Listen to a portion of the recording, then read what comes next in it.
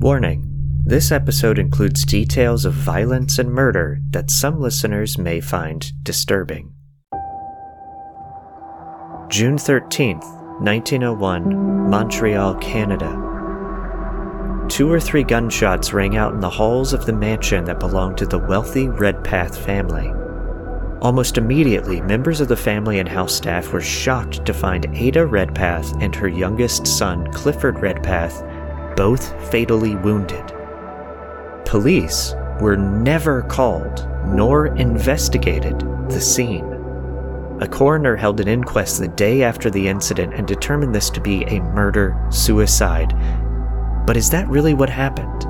I would normally say something here about examining the evidence and theories to ask if the inquest was correct, and did a killer get away with murder? However, without a proper investigation, all the evidence is conjecture, based on the word of people we may not be able to trust.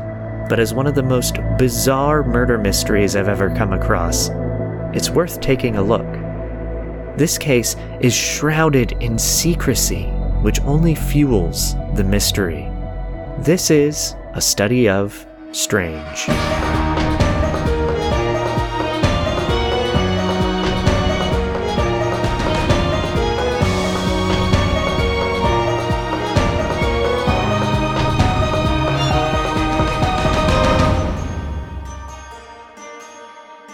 Welcome to the show. I'm Michael May, and today we are discussing a Canadian mystery, a real Canadian mystery. So I have as a guest my second favorite Canadian of all time, Jesse Eichman. Hey, Jesse. Michael May, so good to be here. Thank you for coming on. You're not even curious who my first favorite Canadian is?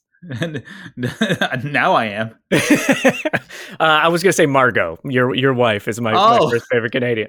Oh, well, she'll be very happy to hear that. Thank you. But now I don't know if I should be disappointed. Now I want to be your first favorite Canadian. I mean, honestly, now that I think about it, I think you're my third favorite because Michael J. Fox. I got to have Michael J. Fox up there. Maybe who else is Canadian? Brian Reynolds. They all top you, Jesse. No, I'm joking. I'm joking.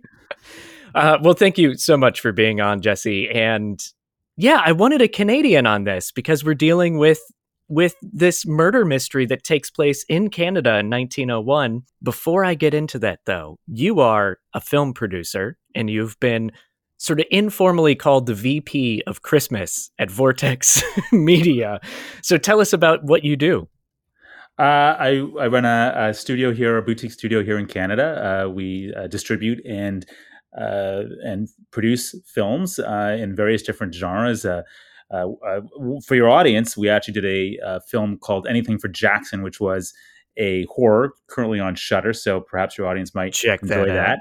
But we also do Christmas movies and romances and feature films. We did a film called The End of Sex, which was in the Toronto International Film Festival this year. Mm-hmm. A really fun movie with Emily Hampshire. People might know her from Schitt's Creek. Yeah. So that's what I do, and you know, that's the day job. But this is more fun. Look, I'm excited about this. Well, thank you so much. He's absolutely lying, but I appreciate that. So Jesse and I go way back, and yeah, it's a delight to have you on. So if you are listening to the show, please make sure to subscribe, rate, and review. Follow us on Instagram at A Study of Strange. And in the coming weeks, we actually have a couple of big episodes coming up. So next week is an off week because I have a lot of research to do. We're going to be going into the Connecticut witch trials and also some episodes on the history of zombies. Ooh, so I'm very excited about those. So make sure to subscribe and follow. All right, Jesse, we're going to delve into this truly mysterious case, a real murder mystery called the Redpath Mansion Murders. This took place on the evening of June 13th, 1901 in Montreal, in Canada, and 2 people were shot and killed in bizarre, like truly bizarre circumstances. They were Ada Redpath, who is a 59-year-old widow, and her youngest son, who was in his mid-20s, Jocelyn Clifford Redpath, who went by Cliff or Clifford. They were both found in Ada's bedroom. 2 guns were found with them, and the investigation that followed basically, there was no investigation. The police were never called to the scene, and it was quickly deemed a murder-suicide by a local coroner. So first, Jesse, have you heard of this at all? I've not heard of this, but my mind is racing. I'm trying to figure it out already. Oh, good luck. Good luck, because we're going to need like a real Sherlock Holmes to do it, because there are so few details. It honestly was very frustrating to research, because I was like, oh, this one will be a quick little episode. It'll be super easy to research. But there's so few details that it gets really frustrating. But it's an incredible story, though. Have you heard of Redpath Sugar? Absolutely. I pass Redpath sugar all the time. There's a huge Redpath sugar mill actually on my way to work. Nice. So that is the same family. So the Redpath family, they are it's a huge family of sort of industrialists, and they were one of the wealthiest families at the time in the early 1900s, and they started the first sugar mill in Canada, Redpath Sugar, which is still going. So, and this also takes place in Montreal, which, if I remember correctly, you were born in Montreal, right? Born and raised. I lived there for now a little less than half of my life, Yeah, but yeah. a good 20 years. See, I thought you moved to Toronto as a kid. That's really interesting. You were born and raised in Montreal. That's amazing. Oh yeah, yeah. 20 years. Yeah. 20 years. And what's the famous smoked meat restaurant that you took me to one time? What is that? The I took you to deli. Schwartz's. Schwartz's. Yes. Yeah. Yes. Yes. A Montreal staple. That was fantastic. So this story shares a lot of similarities with the Greystone Mansion murder suicide that I did a handful of episodes ago for listeners that have tuned into that.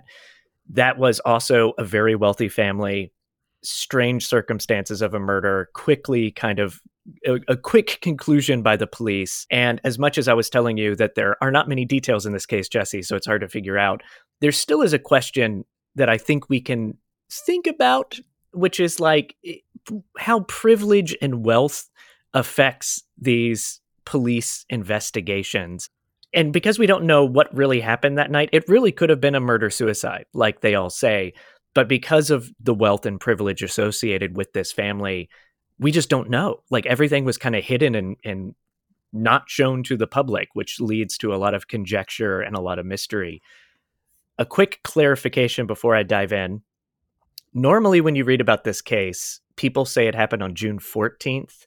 That is not correct. It happened on the night of the 13th. It just wasn't known publicly until the 14th. So that's where that mistake happens. Also, there's a lot of Redpath mansions.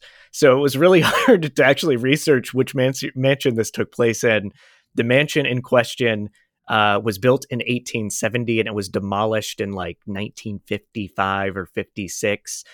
A lot of mistakes are made claiming that this was part of a different Redpath mansion in Montreal that actually was torn down in 2014. It gets a little confusing because there's a lot of Redpaths. They all have a lot of money, and there's a lot of Redpath mansions. So I'm going to go into some background, Jesse, just so we can build up who the people are, who the players are, because Let's do it. maybe I feel like someone there's a in game of there Clue. did this. A little bit it is. A little bit. In fact, there are some websites that set this up like a game of Clue. They're like, here's the potential suspects. Here's the potential motives. To start, this guy is not a suspect because he passed away before this happened, but the patriarch of the family, John Redpath, he was a Scottish immigrant into Canada in 1816. He was English speaking because he settled in Montreal, which Montreal is predominantly French speaking, correct? Predominantly, but I don't like to get into that argument because I could get in trouble there's an if argument. if I. Oh yeah, definitely an argument. Definitely. Interesting. So anyway, he was English speaking and settled in Montreal. He started working in construction, and you're going to have to help me with my pronunciation, Jesse. He constructed the Lachine Canal. Lachine. Lachine, yes. Lachine. Okay, great. You got it. You got it. So he was one of the I guess contractors that helped build that canal. And some other major commercial buildings and stuff. And this is not, it's not the Panama Canal, but still a canal is a huge, that's a big feat that cuts right through the island of Montreal, right? Like this sort of the southern end, if I'm thinking about a map correctly. And you can imagine somebody that gets the deal to build a canal is going to have political connections. It's going to have connections with financial institutions. Like he's building himself up to be quite an industrialist. And in 1818, he married Janet McPhee. They had 7 kids. McPhee later died of cholera. He remarried and had 10 more kids with his next wife, Jane Drummond. It's the 1800s. People had a million kids back then. And there are a lot of Redpaths because of this. So that's just interesting to think about. By 1836, he was just one of the wealthiest people in Canada, and he purchased 235 acres of land near the slopes of Mount Royal in Montreal. And he built a home, and then he divided up that land and started selling it off and made a lot of money. And from that money, it said he took the proceeds from those land sales to actually start Redpath Sugar in 1854, and that is still running strong. And it became like a family business because he got his kids in, he had a brother-in-law, they're all working for the sugar mill, and all very wealthy, which I'm going to say 20 more times in this episode. Now, his son John James married Ada, one of our victims in our tale, in 1867. They had 5 kids: Amy, Peter, Reginald, Harold, and Jocelyn Clifford, or Clifford as he goes by. And we're going to primarily talk about Peter and Clifford today because the other brothers weren't in town when the murder suicide happened. Amy lived at home. So did Clifford. So they lived with their mother. John James, their father, had passed away in the years leading up to it. So he wasn't around anymore. But Amy and Clifford lived at home. And Peter, the other son, would travel around a lot for health reasons, which I will get into in a moment. So questions so far. I've thrown a lot of information just to get the background out, but it may be hard to follow. Jesse, how you doing? Questions? I think I'm doing okay. There's 17 kids floating out there, and we got Amy, and we got Clifford, Yeah. and we got Peter, and these are the ones we need to think about. Those are the ones we need to focus on. And the 17 kids was actually the previous, that was their grandfather's kids, but there are 5 kids in this immediate family, and it is confusing because there's 2 Johns that are dads. So, but yeah, a lot of Redpaths, and focus on Amy, Peter, and Cliff. Now, Ada, the mother herself, was from an affluent family as well. Her father had been mayor of Montreal, and she famously had kind of like a prenup. And I don't know if they called it a prenup back then, but when she got married to John James Redpath, she retained her entire control over her own fortune and money and everything else. Wow. Okay. Yeah, and that kind of, I was reading her will, and then also Amy, her daughter's will. Amy was in a similar situation where when she got married, she retained her fortune as well. Wait, you had access to their wills? Yeah, you can find their wills. Yeah, isn't that Where cool? do you find somebody's will from the 1800s? Is this like a secret? You can't give no, that? it's cool. Honestly just a lot of searching online, and wow. This is it is kind of a famous case. That's why I wouldn't have been surprised if you had heard of it. So there are sites that actually have done the research and posted out there, and there'll be links in my show notes to stuff like this. Not all of it is complete, but you can find bits and pieces of these things, which are really fun. So yeah, and also books. I couldn't find any books on this story. I did find a book about the history of Redpath Sugar, and they skip over the murder-suicide, rightly so, because it kind of feels a bit like a fluff piece about the family and the company. So I'll link to that too. I found that with the LA Library, the ebooks on there. But yeah, it was really interesting how they skip over this murder, which is a topic that we will also talk about, and how no one seems to talk about this case until 100 years later. So the neighborhood this takes place on, I'm really curious if you know this one, Jesse. So it's the Square Mile. Does that ring a bell? Or the Golden Square Mile, I've also read it called. I would know it probably better by street or okay. No, I don't know it. Got it. So it's near Mount Royal. It's where the land that John Redpath, the senior, the grandfather, had bought. And I think McGill University is near there. I think that's right down the McGill street. University is actually at the top of Mount Royal.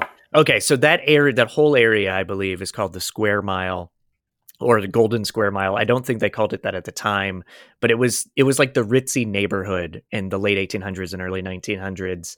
And as you know, Jesse, I grew up in sort of a country club community for a period of my life. And it makes me think of that because it sounds very incestuous. These like wealthy families all living in this neighborhood, all close together, where they're all in business with each other. The daughters are marrying the sons. They're all connected socially and via blood and marriage now. And I can only imagine the gossip after something like a murder potentially takes place. Like, it had to be completely insane. what the people talked about. And if anybody has watched The Gilded Age on HBO, the guy that made Downton Abbey makes that show. The way your image to your neighbors and your social circles is like the most important thing in the world. And that leads to some of my theories about what happened in this case, because yes, it was all all about image, which may have something to do why this was quickly swept under the rug. All right. So that's most of the background. The one sort of last bit of background I'll share is health, because health plays a major prominent role in this case. Clifford, the son who was found dead, supposedly suffered from epilepsy. And today, epilepsy is a neurological disorder, but historically, especially at the time of this murder, people associated it with like insanity. It was like, oh, if you're epileptic, you're going to be a violent criminal. Like, that's just the way you're going to be. You're completely nuts. And so we think about that very differently today. And Ada, his mother, who was also the other victim, she suffered from tons of health problems, most of which we don't really know for certain what they were. But there's journal entries from her daughter, Amy. There's newspaper reports, which are predominantly like gossip. But like she had everything from ulceration of the eyes, neuralgia of the jaw, painful joints, melancholia, arthritis. Like she had lots of health issues, and she would spend time away from the family in upstate New York in various sanitariums. And melancholia is interesting because back then, like it's kind of associated with the four humors, that medieval medical practice of like, this woman's got melancholia. She must be completely insane. We need to put her in bed rest for the next 2 years or whatever. Like melancholia is very old school. And I don't trust doctors back then. So it's kind of scary. And she primarily stuck to her bedroom in the last few years of her life. Like she didn't venture out very much. She didn't socialize very much. She was kind of just under bed rest. And she was only in her 50s. This is mom, right? So mom, yeah, this is mom. Ada? Yeah, Ada, Yeah. she died when she was 59. So in her 50s, which is still just young to think about being just stuck in your bedroom because of health reasons. The other son that we will talk about, Peter, he eventually succumbed to tuberculosis just a year after all this. So he was probably suffering from tuberculosis throughout this period of time. And he actually would spend time outside of Montreal because the treatment for tuberculosis at the time was air. So they'd send you to places like New Hampshire and Vermont and Colorado and some, I don't know, nice places in Europe to try to get good air to treat tuberculosis. So that's one of the reasons why Peter did not live at home, because he was spending time in various places trying to treat his own ailments. So yeah, a lot of health problems in this family. And yeah, Amy, because we're going to talk about Amy, the sister. Like I mentioned earlier, she lived at home. She took care of the mother of Ada, primarily. And I was reading about kind of the social expectations for a woman who's unmarried, because she is an adult. I think she was in her 30s at the time. And the expectation was to take care of your sick relatives before you can get married. So she was at home living as a spintress, I believe is what they called her. And she would take care of her sick mother. Whenever she wasn't home, Clifford, the youngest son who was also living at home, would help take care of the mother too. And because of that, Amy, Clifford, and Ada, the mother, were all pretty tight. They were all close and got along and trusted each other. All right. That's a lot of background, Jesse. I'm sorry. That's just a lot of detail. I'm getting there. Yeah.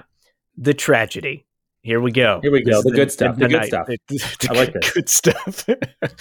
All right. So it is the night of June 13th, or sort of the evening afternoon, sometime around 5 or 6 p.m. And the story goes that Peter was back home in Montreal, staying at the Redpath mansion, his family's home. And Clifford graduated law school a handful of years before this happened. He went to McGill. All the Redpaths are all big McGill. They all donate money, and there's buildings and stuff named after them on McGill University. So Cliff had gone to law school at McGill, and he was clerking for a local law firm. So he returns home in the evening around 5 or 6. He sees Peter. Peter sees Clifford go upstairs, or to the mother's bedroom. I don't know if it was upstairs or downstairs, to be honest. And quickly after, Peter hears 2 gunshots. Peter runs into his mother's bedroom, and he finds his brother Clifford on the floor dead, a gun nearby, and his mother also nearby on the floor dead. Now, what's interesting about this is there's kind of 2 versions of the story. The other version is similar thing. Peter sees Cliff come home, go to the mother's bedroom, hears gunshots. Sometimes you hear 2 gunshots. Sometimes you read 3, depending on the source you're reading about. Peter and servants, because there were 3 live-in servants, run to the bedroom, and they all see the scene of Clifford on the ground dead, and Ada nearby, and a gun on the ground as well. Also 2 guns. The servant sees 2 guns on the floor, and the 2 guns thing just there's something about the 2 guns thing, Jesse. Just think about that, because it's driving me nuts, because that to me is the weirdest part of the story. Well, like, did they kill each other? That just seems weird. Like, I don't believe Yeah. that. I don't believe Yeah. it. Already, I doubt the veracity of nobody. You haven't said that's what happened yet, but that's the first thing that certainly you think about, right? A double suicide, right? Yeah, That doesn't make any absolutely. sense. No, yeah, it's super bizarre. So there are letters between the 2 brothers, Peter and Clifford. And just again to clarify, because there's a lot of names and a lot of background I gave, Peter is the older son who doesn't live at home but was in town at the time. Peter, as the oldest son, did not work because of his health reasons. And that was like a big thing in the family. Like, he had uncles and people that all kind of looked down on him because he didn't work. But as an oldest son, he's supposed to be in charge of the family's wealth and finances. So that's kind of his responsibility as the eldest son. So a lot of the letters that we actually have letters between Peter and Clifford, since Clifford's living at home, and they do talk and they sound very friendly. They don't sound like they dislike each other, but they are predominantly just talking about business when they communicate. And because Peter's away from the family, Cliff relays information to him, like, oh, we had a board meeting today, blah, blah, blah, blah, blah. We had to pay the bank our loan amount or whatever. So there's talk back and forth about money. Very not intimate. I guess not intimate is a good way to say it. It's primarily business. And yeah, actually, let me read one of those letters. That's probably a good idea for a podcast, Jesse. Look at me, thinking on my feet, trying to produce this content. Yes, I'm going to read here a letter from Clifford to his brother Peter, just to give you a sense of their relationship. At a recent general meeting, the directors were authorized to increase the capital stock to $300,000. The issue of this new stock is nothing more than a means of wiping out the present bond issue.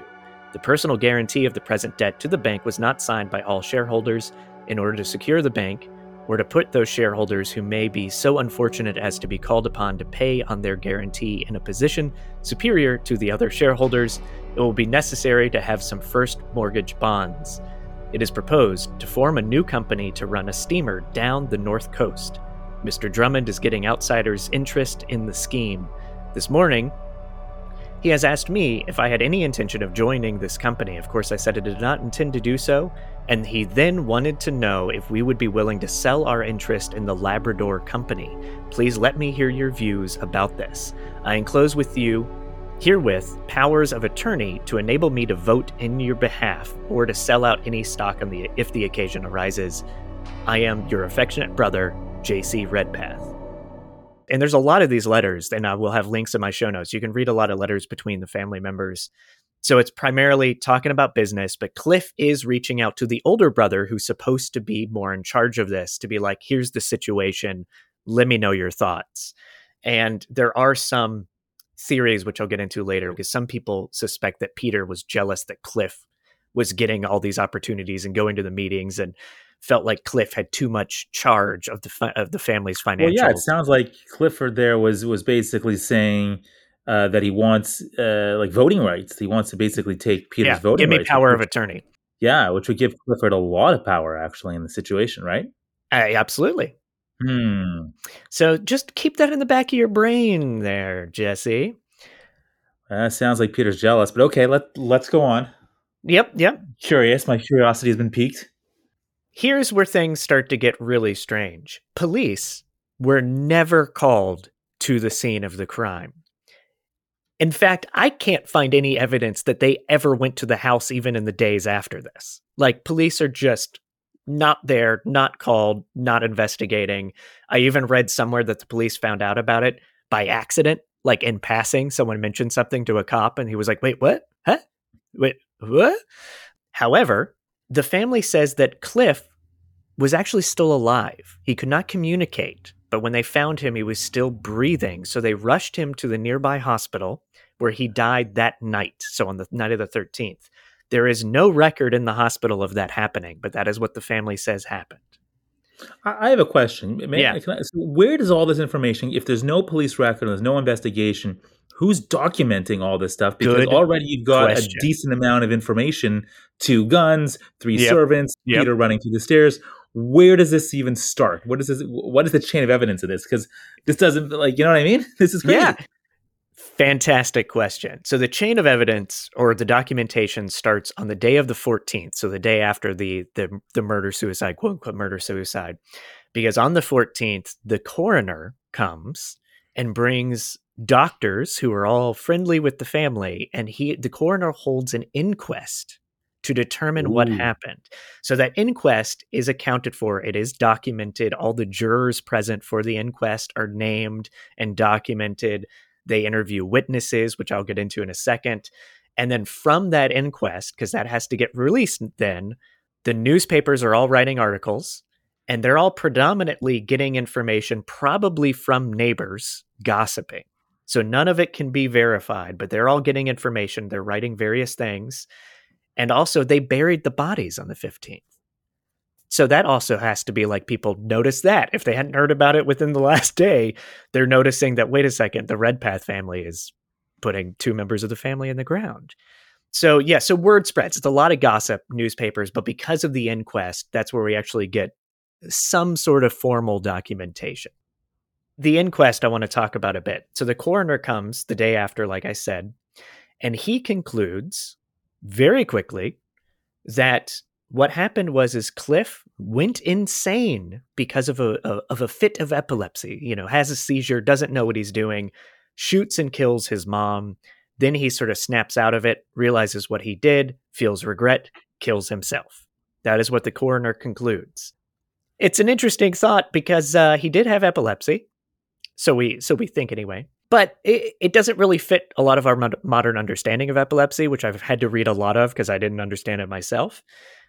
There are accounts where people with seizures, they don't know what they're doing. But when it comes to violent crime, it's such a tiny percentage of any of that ever being an actual case that it definitely leads to some doubt in that conclusion. The jurors at the inquest that the coroner put together, from what I can tell, are all neighbors and friends. So it's people that may have, they're easily influenced by what the Redpath family may tell them to say or think. And we are actually going to read a scene here, Jesse. This is a little recreation of what the coroner's inquest might be like. So if you pull up that email. Okay, I got it. Who am I? So let's have you read. Why don't you read? You're going to read 2 parts. Why don't you read Peter and Dr. Roddick? Got it. Right, Peter and Dr. Okay. Yeah, so I'll read the descriptions and the coroner. Before we get into this, let me also set this up with the coroner holds this inquest at the house. So where the murder took place. He calls in this jury of peers, of neighbors and friends. He calls up witnesses, which is not just Peter and Dr. Roddick, but other local, well-known, respected doctors that probably all live in this Golden Square Mile area and know the family really well. Let's dive into it. Are you ready? I'm ready. Go for it. All right, it's the afternoon of June 14th, 1901, a day after the discovery of the bodies of Cliff and Ada Redpath. A group of neighbors making up the jury of an inquest stand around in the foyer of the large home, and the coroner talks to the group. He soon gestures for Peter Redpath to come stand next to him.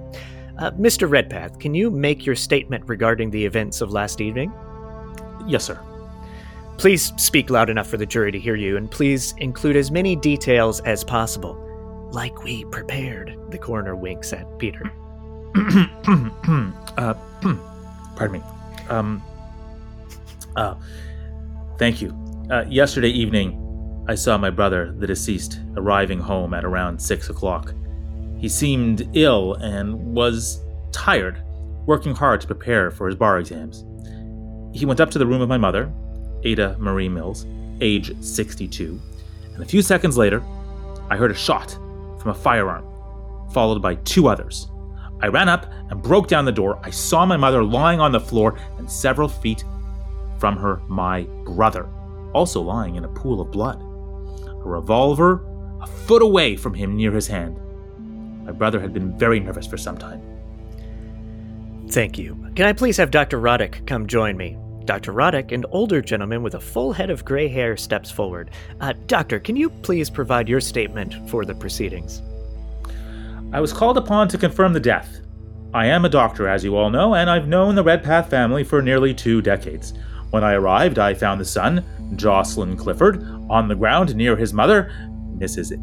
Ada Redpath, due to the wound on the Clifford's left temple and the wound to the back of Mrs. Redpath's head. It's obvious Clifford pulled the trigger.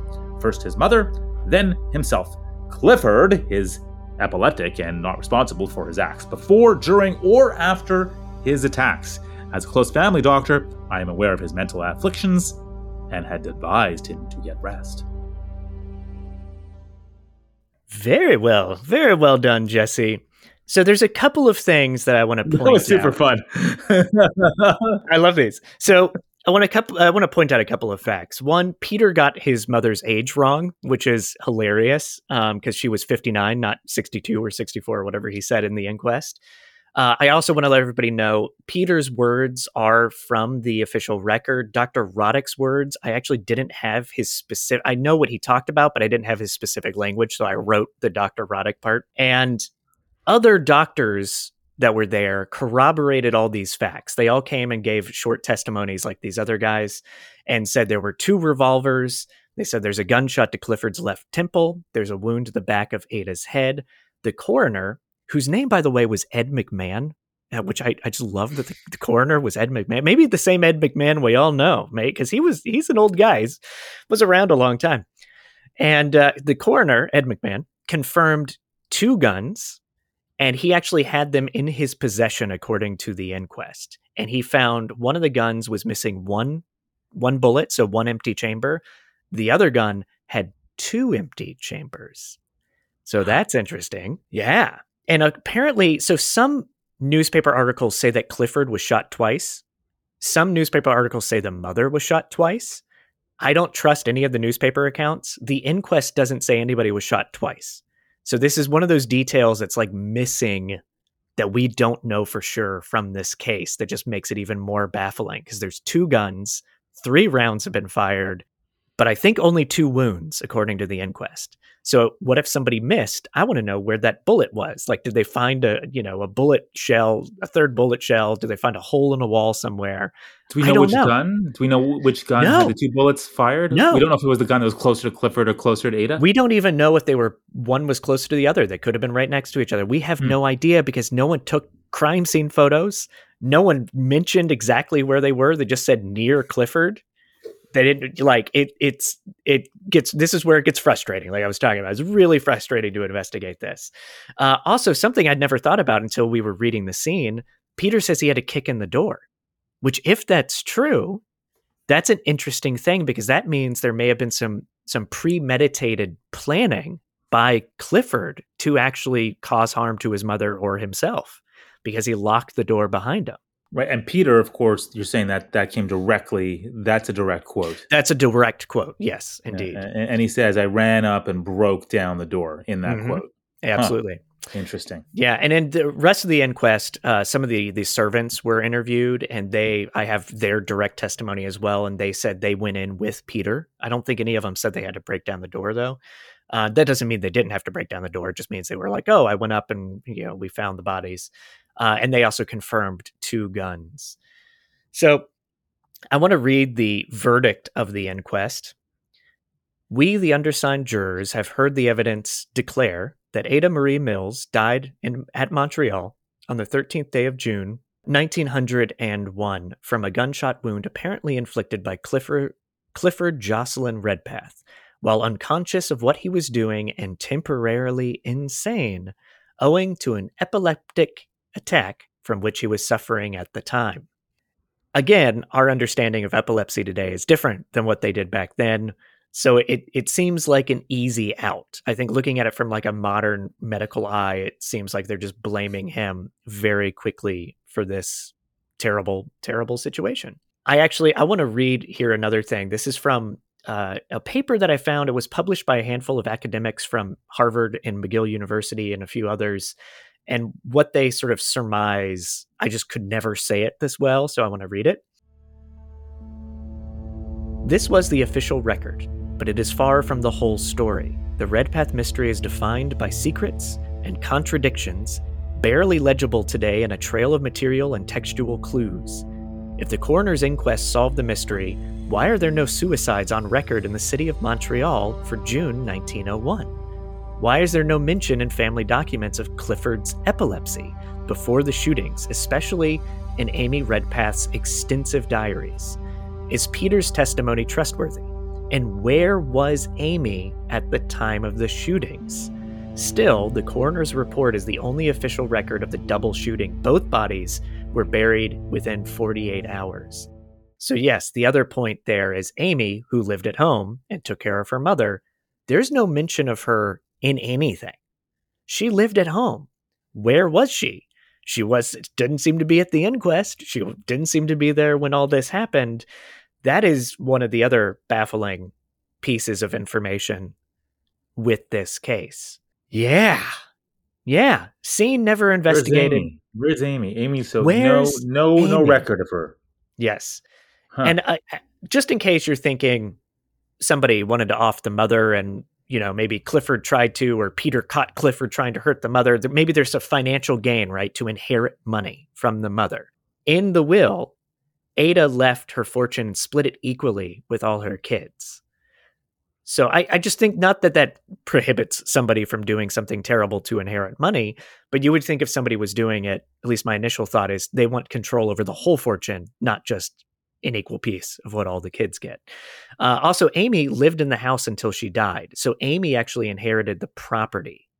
It's not Peter, because a lot of people think Peter may have done this for financial gain. So Amy actually inherited the house. So yeah, Jesse, what happened? Solve it for us. That's why you're here. You're a Montrealer. You got this. Okay, here.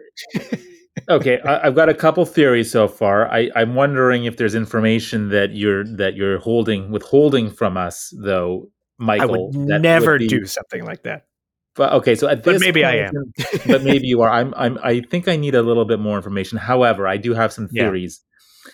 Theory number one is Clifford goes upstairs, and the mom kills Clifford.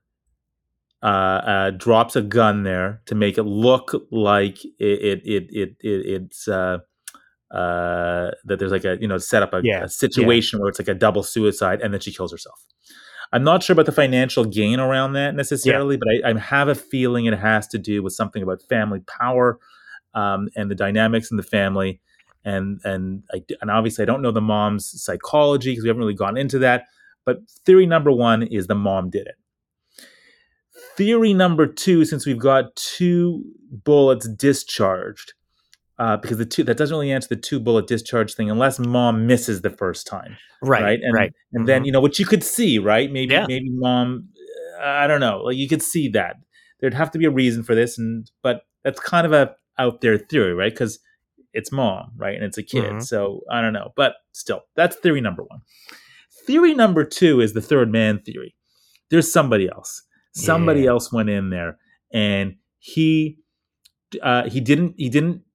missed the first time. Like he gets maybe Clifford, maybe misses Ada, or the vice versa, and then eventually gets the second person. So there's 3 bullets discharged, and then that person puts 2 guns down again, just so that they don't know what happened or why. So it's but I'm going for the single shooter theory on this one. That's not one of those 2. Interesting. Possibly even Peter, because Peter's the one who ran upstairs and kicked open the door. He's given his own account. There's nobody else there. So Peter's in the house. So Clifford's upstairs with the mom. Peter fabricates this whole thing.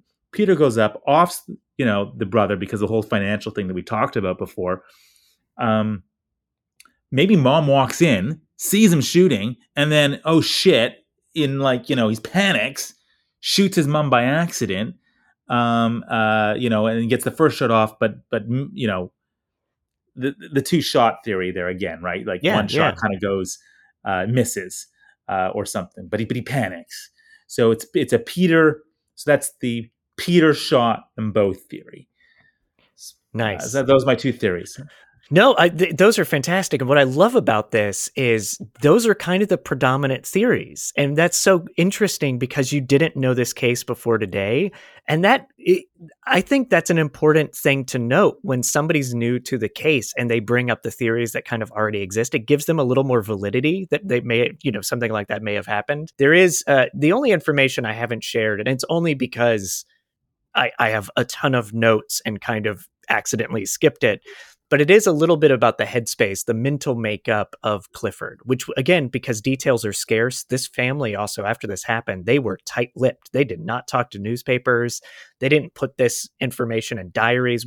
There is a family member that wrote a play, like a fake version of what happened that night, but she based it on other popular stories. Like it obviously was not a true story of what happened.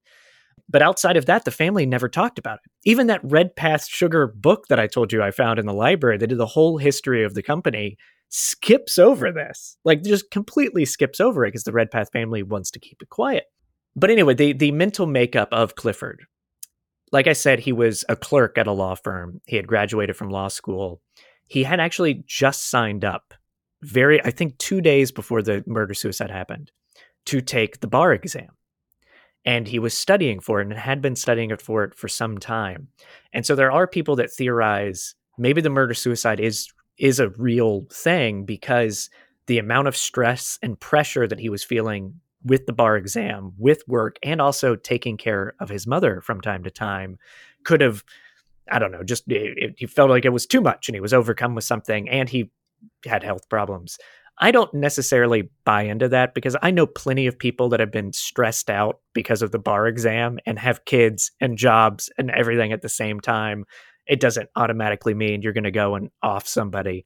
To me, it's a bit of a leap, especially when there's no other records to say that he was suffering from depression or crazy stress outside of Peter at the inquest being like, oh, he's had a rough go of it. He went upstairs, gunshot. I don't know. Yeah, it's just an important detail to know, though, that he was getting ready to take the bar exam. Yeah, the predominant theories, Jesse, you hit on them, is the mother did it, and she was suffering from, again, quote unquote, melancholia, had a lot of health problems. Maybe she didn't know what she was doing. Maybe that was a she's total guess, instigated. dude. That was a total guess. They're all guesses, though. They're all guesses because there's so little details. But the mom could have started it. Clifford retaliates or tries to protect himself. Everything goes haywire. Peter did it. Yeah, those are the main things. Peter, the two gun thing really does throw the two gun thing. The two gun thing throws it all out of whack. If it was one gun, I might just be like, look, simple answer is usually true. It's probably a murder suicide. We don't know what they were dealing with. We don't know the truth about their relationship. Maybe Clifford really did go in and kill his mom and then turn the gun on himself. But the two gun thing. Who said that? Go. Let's rewind for a sec. Who said there was two guns? Where's that evidence? It's in the inquest. So one of the servants says it, as well as I think every doctor mentions two guns, and the coroner had two guns. Multiple people have said multiple people. However, because you are questioning it and because details are scarce, none of the doctors were there that night. Even Dr. Roddick, who claimed that he went to investigate the bodies, he didn't show up till the 14th. When apparently Cliff had already gone to the hospital, which we also don't have a record of. So I don't know if anybody really saw the two guns except for Peter, potentially, and the servants. But they all say two guns. So that it's an interesting thing. In fact, let me read some of the newspaper accounts because the newspapers came up with all their own theories. So the first one I'll read here is from the Calgary Herald. And this is on the 14th. I think it was published before the inquest happened. The son of Mrs. Redpath died at the hospital shortly after midnight. The family refused any information, and even the police only heard of the matter by accident. Mrs. Redpath was afflicted with nervous trouble, and it is surmised her mind had become affected and she attempted to take her life, the son probably losing his life in an attempt to save her. The son was a bright fellow of 24, had just graduated at McGill, deceased, was the widow of John Redpath, founder of the Big Sugar business. So that newspaper account is thinking the mother may have been committing suicide and Cliff tried to stop her. But again, 2 guns. Are they just all carrying? Everybody in the family? Like, I don't understand the 2 guns.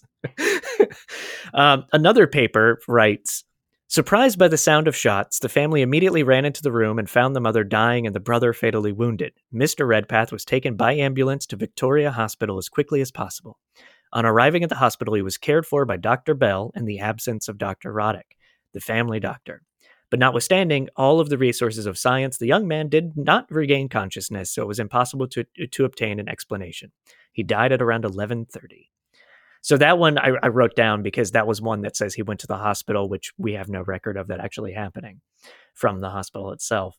And this last one I'll read, this was published in Halifax. Investigation by the coroner's jury today put a new light on the Redpath tragedy of yesterday. The evidence showed that Mrs. Redpath had been shot twice. So this is one that says shot twice, once in the back of the head and then a second time in the right shoulder, while the bullet had entered young Redpath's head to the right of the left temple. The jury brought in a verdict that the young man had killed his mother in a fit of temporary insanity brought on by an epileptic, there we go, that's the word, fit, and then taken his own life. So so you see some various accounts, and all the newspapers, they're not getting this from the Redpath family. They're not getting this from the police because the police were never called. They're getting this from gossip and potentially the people that were in the jury. So theories are everywhere, man. Theories are absolutely everywhere. And the epileptic thing, it's a bit of a faux pas to say somebody went insane and killed somebody because they were epileptic. That is just it seems like a stretch for sure.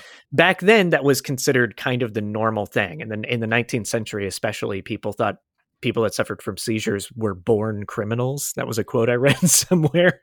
So modern studies do contradict that theory, though. And if anybody knows any bit more about violent crime with people that suffer from that, I would love to hear more. I did a lot of reading on it. I won't go into all of it now because it's just over my head. But if anybody out there has stats on that, please email me at astudyofstrange@gmail.com. All right. There's some other theories to think about, Jesse, that other people present. So I'll just run through some of those real quick. There are rumors that Cliff was homosexual. And you have that societal pressure, not just because of their wealth, but also just the time. And that could have contributed to a situation where he probably wanted to come out and to his mom, who disapproved, and he commits suicide and she tries to stop him and gets shot in between all that. There is that theory that I mentioned in the paper where the mother tries to kill herself because she is suffering from so many health ailments. Cliff tries to stop her. The gun accidentally goes off. Maybe Cliff gets shot and the mother still commits suicide, something like that. There are people that suspect that Amy was involved because she is the one that is not brought up in any of this. And she's also... I was wondering that, actually. After you noted that, I was thinking to myself, what, maybe we got this all wrong. Amy's the culprit. Amy shot them both, set the whole thing up, and they just kept it quiet. It's an interesting thing to think about because Amy is who a lot of people think kind of kept this all quiet. People think that she's the one with the local connections that was able to get either the hospital, like if Cliff went to the hospital, she didn't want a record of it. So she told him not to keep a record. She's also the one that sort of had the family keep quiet about the whole thing so that no one was talking to the papers and spreading rumors. And she also basically organized the whole burial at the cemetery just a day after the inquest and got that going to sort of put pressure on and have it move very quickly. So Amy is interesting, and she's also the one that we have a lot of details about family life because she kept a diary, and a lot of her diaries are I actually think they're kept at McGill University. So her diaries are still there. They've published a lot of her posts, both in the years leading up to this and after it. So, but she never says anything bad about her mother. She never says anything bad about her brothers. She never has any sort of ill will towards her family. Again, so says the diaries. but she seems to be a very caring person. She even talks about like crying, seeing her brother off to the train station when he leaves town. Like she seems very connected to the family. So just, it seems to be a leap for me, but it is interesting that she's the one that's not in any of the documentation around the Mhm. murder when she lived at home. And then, of course, the theory that Peter may have been up to something. Some people suspect that Cliff actually went to Ada's room to tell her a secret about Peter. So maybe there was something Peter was doing that was a big no-no, and the mother would have disapproved, and he ran in and offed them both, in a fit to keep his secret quiet. I don't. I feel like that's such a jump. However, Peter was there. Two guns again. Two guns. It's so weird. It's so weird. So yeah, those are kind of the main theories around it. Amy, Peter, Cliff, the mother. There doesn't seem to be a theory built around some unknown gunman that we don't know, like a break-in or something. There seems to be no evidence for that. But again, we don't know the evidence, Jesse. We don't know the evidence. Yeah, it's a bit frustrating, but it's fun to think Wait, are we about. going to get to the end of this podcast and not figure it out? We don't get to Jesse, know the answer? There's no answer? look, you're gonna write a bad review on Apple Podcast about this, aren't you? No, we aren't Oh, gonna know the answer well, because I thought we were going to go with the answer. I no, thought we were going to know. there's literally no way to figure it out. This is one that it was such a strange mystery. I wanted to spend time on it and see if I could get a different perspective. And I don't think I can because there's so much missing. It's like, unless we can actually time travel or hire a real Sherlock Holmes who can just like listen to information from a room and solve a crime, like it's impossible. I'll simply put it that way. It is impossible to solve. But two guns, Jesse, two guns. I can't give up on that. You know what? I think you know what? I'm going with Peter did it. If I, you know what? Yeah. That's my theory. After all of this talk, Yeah. I'm going with Peter did it, and it was covered up. I don't Yeah. know why he did it, but Peter did it. So here's what's interesting. I wrote down for myself in my outline here that I think Cliff did it, that there is some truth to the murder suicide. However, after doing this with you today, I actually disagree after going through all this a second time. I actually am kind of leaning towards Peter. I think something was going on. He didn't work. He had his own health issues. He was jealous of some kind of, It's all the the business breaking decisions. down the door thing. Yeah. That's what really Yeah. that's the piece because it feels like that's the kind of thing you make up when you're making up a story, Yeah. right? Yeah. Like I had to bust in and get the thing. Also, the The two mom guns. didn't kill, like the mom didn't kill Clifford. And if I don't Clifford think went so. up, and Clifford doesn't go up there and says, "Oh, wait a second, Peter, we'll see you down. I'll be back in a Yeah. second." He goes upstairs, pop, pop, and then he's dead. That doesn't make any sense either. No. And I think if it was a murder suicide from Cliff, if Cliff went in, he was either the fit of a seizure or whatever else, whatever mental reason for him wanting to do this. If that was true, I don't understand two guns. The two guns thing throws that out of whack. Yeah. And also, if the mother was committing suicide and he tried to stop her, why is he whipping out a gun? First, does he carry guns? That doesn't seem likely. And why would he pull out another? Like, yeah, so that doesn't fit either. So I think Peter had something to do with this. And I think Peter, his own influence, he can influence how the servants see the scene. He can influence what they say. He can influence what the doctors say. I think there's something here to Peter. And that brings me to kind of our last point, Jesse, which is what can we learn from this by studying this case? And look, I don't know for certain, but I do have to say there is something to consider with class and wealth and privilege, especially back then in a situation like this. You can keep the reporters quiet. You can influence the determination of the coroner. You can influence how close the police will investigate. If this wasn't a wealthy family, what would the police have done? If they didn't find out about it for 2 days, I think they would have still come in and bust the door down and drawn sketches if they couldn't take pictures and really look at it. But because it's the Redpaths, I think they were just like, well, the coroner says it was a murder-suicide, so let's move on. Let's go to Tim Hortons and get a donut and coffee. It's Canada. Come on. I don't It's think Canada. Timmy's existed back then. No, they definitely did not exist. They got on their moose and rode. I'm just trying to think of stereotypical Canadian things. They got on their moose and rode to the crime scene. You all have pet mooses, right? Of course we do. Or pet I have moose. one. Yeah. I have a single pet moose. Nice, nice. Good for you. Good for you. Yeah. So, and also, I think it says something. The book that I've mentioned that I found about the history of the Redpaths and the Redpath Sugar Company, how it just skips over this entirely. Because I think they would have had influence over someone writing a book about the family too, and I think that goes into some of it as well. So, yeah, Jesse, what are your thoughts? What are your final thoughts? I know you didn't get to solve the case. Well, it definitely feels like a cover up of sorts. There's no question. So I agree. Your theory around wealth and privileges Yeah, uh, feels very well founded and well thought through and researched. yeah, So, obviously we're not going to solve it here today, but I think we've gotten kind of far in the case. I yeah, think I feel like I can leave with at least a little bit of satisfaction that like I think I know what might have happened, and yeah, that maybe that's yeah. good enough. I mean, it has to be, and I'm sorry because I thought, yeah, it has to be. But that's kind of what drew me to this case is the craziness of the lack of details and how frustrating it was to research. But yeah, I think I feel like you. I feel like we understand it a little bit better and a little bit better than most because there are so many contradictions to the details out there. So I feel like I understand it a little bit better. Well, I feel like Yeah. you did your research. Like there was a lot to research this. So that what you're bringing forth is clearly, I mean, the all the archives and stuff that you would have had to read just to present the information as it's presented. So I feel good about my theory. Oh, I'll leave it good, there. good. I feel good about it. And on that note, listeners, if I got anything wrong and you know more information than me, I am always okay with that. And I want to hear about it because we can do a follow up. So email me at astudyofstrange@gmail.com and let me know what I missed or got wrong. Because there's a lot of other details in this case that I had to skim over for time's sake, Jesse. So I tried to focus on what I thought was the most important, but there are other people. There is other information about the family and stuff like that. But there you have it. All right. Well, Jesse, thanks again for joining me. And do you want to plug anything? You want to share with people where they can find you, find movies, find some of the stuff that you're doing? Well, thank you for having me. This has been super fun. I'm on TikTok at my name, Jesse Eichmann, and I like putting out content about film. So if anybody's interested in film, you can find me there. Yeah.